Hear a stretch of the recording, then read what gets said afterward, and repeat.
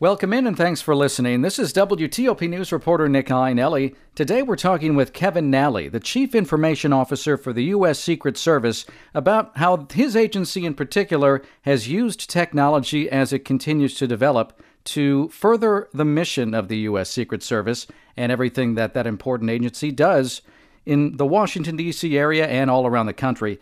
So, Kevin, let's start off with you and your role within the Secret Service. What do you do, and what is the Secret Service's mission overall, would you say? I'll start with the overall mission of the Secret Service. It's a collaborative, intertwined missions of protection and investigations and protecting the financial institution of the United States of America. My role in that is I am an APT, which is Administrative Professional Technical. So we have 1811s, which are the agents. We have Uniform Division, which are like our police force, if you will, and then APT. So my role as a Chief Information Officer is to provide the operational and administrative communications so the workforce can accomplish their mission, which entails operating and defending our networks. We're heavily involved with radios. And my overall vision and my IT strategic cyber plan that we update every year to take us out to 5 years is to provide a knowledge-based workforce that has the required information and data when they need it and where they need it. Personally speaking, working for the Secret Service, when you hear about the Secret Service, it sounds like such a prestigious organization. You know, everybody knows about it. Everyone knows essentially what you do. Can you describe what it's like to work with the Secret Service, just on a personal level? And I personally would just think that it might be just a point of pride, in life to work with an organization like the Secret Service. It's an honor to come here every day to work and support the Secret Service. So I spent 34 years in the Marine Corps. I spent my last 5 years as a CIO of the Marine Corps out of the Pentagon. Retired in early fall 2015, and then I worked commercial on a contract for 2 months. In the midst of that 2 months, the Secret Service called me and said, "Hey, would you like to come for an interview for the CIO?" And I said, "Sure." So I came for the interview, went through the process, couple interviews, background check, et cetera. And I took the job. And the reason I took the job is after spending 34 years in the Marine Corps, I'd go home at night and I'd say, whether I was deployed or doing administrative work or whatever, it's like I felt like I really provided value to something greater than myself, i.e. the Marine Corps and our country. So when I was working commercial, I'd go home at night and I was like, what's the purpose? So I took the job as a CO for the Secret Service. I got basically hired in September and came on to work in November of 2015. And I remember the first week I was here, the director at the time, he came into my office and he said, "Hey, I'm really glad you're here." He says, "Just out of curiosity, was this a pay cut?" And I said, "Yeah, it's about a $17,000 a month pay cut." And he's like, "Oh, that's a lot." And I said, "Yeah, but you know what? There was no value in what I was doing before. So I really feel comfortable here." And when I came here with my background, being a Marine, I didn't have to prove anything to anybody. I was well accepted, well integrated into the mission set, and just I felt comfortable since then up until this day. And it's just an extremely professional, precise workforce. Well said, Kevin. Thank you so much for that. And, when we talk about your job there at the Secret Service and the kind of technology you use, I just think about what we as civilians are using, smartphone technology. We use that every day, and that is developing so quickly and becoming so much more advanced.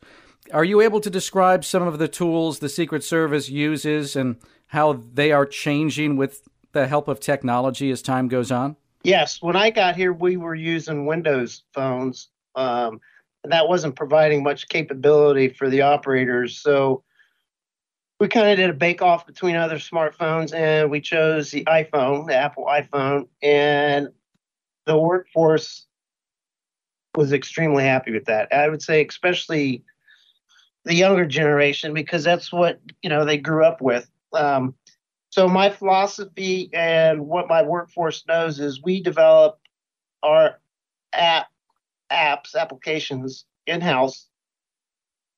We develop probably 95% of our systems that support the Secret Service in house. And my philosophy is we develop it, it's got to be functional, and it's got to be able to work on the iPhone. And the reason I say that, Nick, is because the agents and the uniform division officers on their day-to-day work, they're not walking around with an iPad or a laptop or a computer, okay? And rarely are they sitting at a desk. So they have to have access to everything that I have access to on my desktop. And we put those out there on the iPhone, and it's just made a huge difference. A huge difference operationally and for morale. You say that you develop apps in-house. Does that mean that the Secret Service works with tech companies, or does the Secret Service literally develop this stuff within the Secret Service? Literally, we develop in-house within the Secret Service. However, I'll caveat that by saying we do have contractors that assist us, but they work for us. So maybe the Secret Service has a tech component like that many people may not even be aware of, in addition to everything else the Secret Service does. Correct. So I have a gentleman that's my leader. I have 6 divisions. He's my leader, and we call it Software Solutions. And that's his job on a day-to-day basis to make sure that we have the required apps and systems to support the workforce, and that it goes through a cybersecurity process too before we actually download it to their iPhones. And on the government iPhones, no one in the Secret Service can go to an app store and say, "Oh, I like this app. I'm going to download it." You can't do that. I hope that answers that question.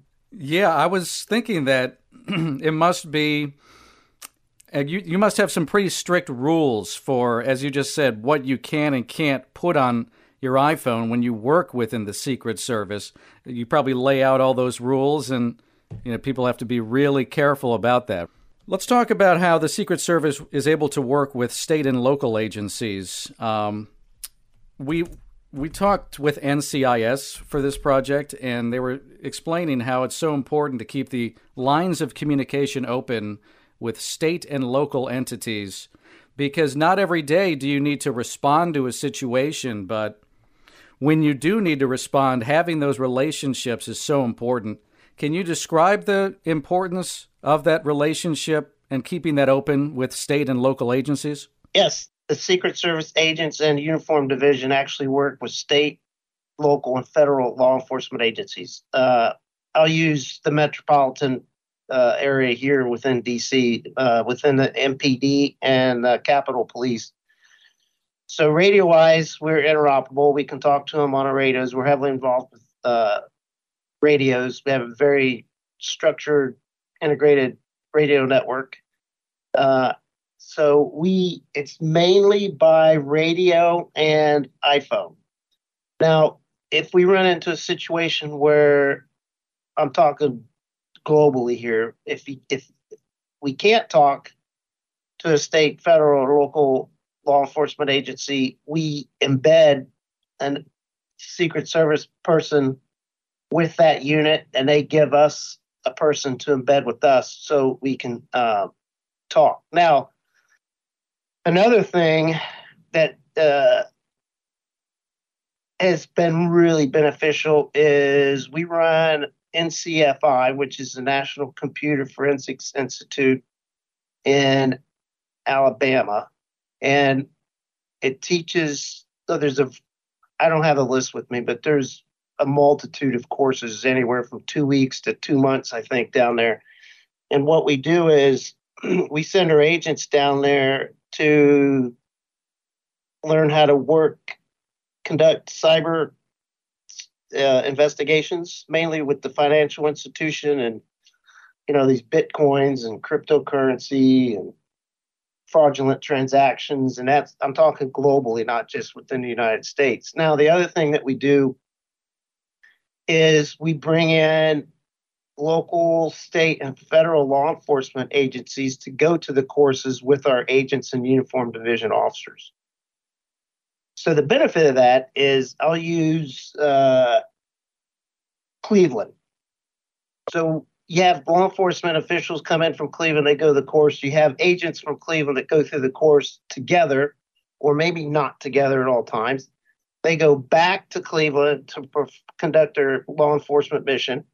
And when there's an issue about cybercrime, or, you got a VIP coming in that needs protection, they pick up the phone and they talk to each other. They know each other. They work with each other. So that's proven huge. And I give you an example. When I visited down there a couple of years ago, we also invite judges and lawyers to go through the several courses. And this judge, he told me, I think he was like 82. And he said, Kevin, this has been the best thing for me. He says, I hear these cases about cyber crimes, and I had no idea what they're talking about. He said, now I got a great foundation and understanding of what they're talking about. So this is huge internationally. It's really important to have those relationships. Can you just describe in your own words why it's important to have those relationships open and ongoing with those other entities? Well, for two reasons. One, for protection. So say if the President of the United States wants to go to, I'm just throwing out a city, Richmond, Virginia, then the agents in Richmond, Virginia are going to work with the law enforcement agencies in and around Richmond, and they'll do protection and work together in a coordinated effort. That's huge. The other is on investigations to protect the financial institutions. State, local, and federal law enforcement agencies work, crimes, if you will, white-collar crimes, blue-collar crimes, to protect the financial institutions.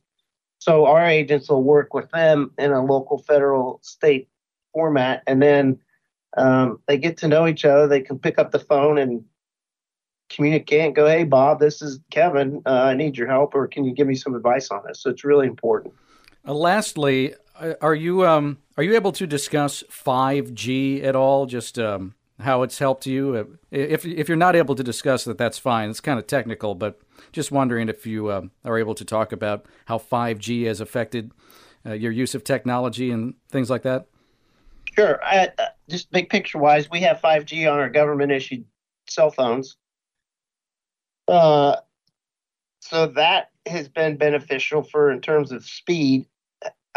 However, from operating and defending networks from a cybersecurity standpoint, what I and my folks are always very cautious about, it also increases the speed for malware to get into the network that we may or may not miss. So that's probably the two things. One, the speed's great, but two, it also increases the potential for malware to get into the network at a much faster rate without being able to be detected in a timely manner. Okay, Kevin Nally, really interesting stuff. Thanks so much for joining us today. He's Kevin Nally, the Chief Information Officer for the U.S. Secret Service. This is WTOP News reporter Nick Iannelli. Thanks so much for listening.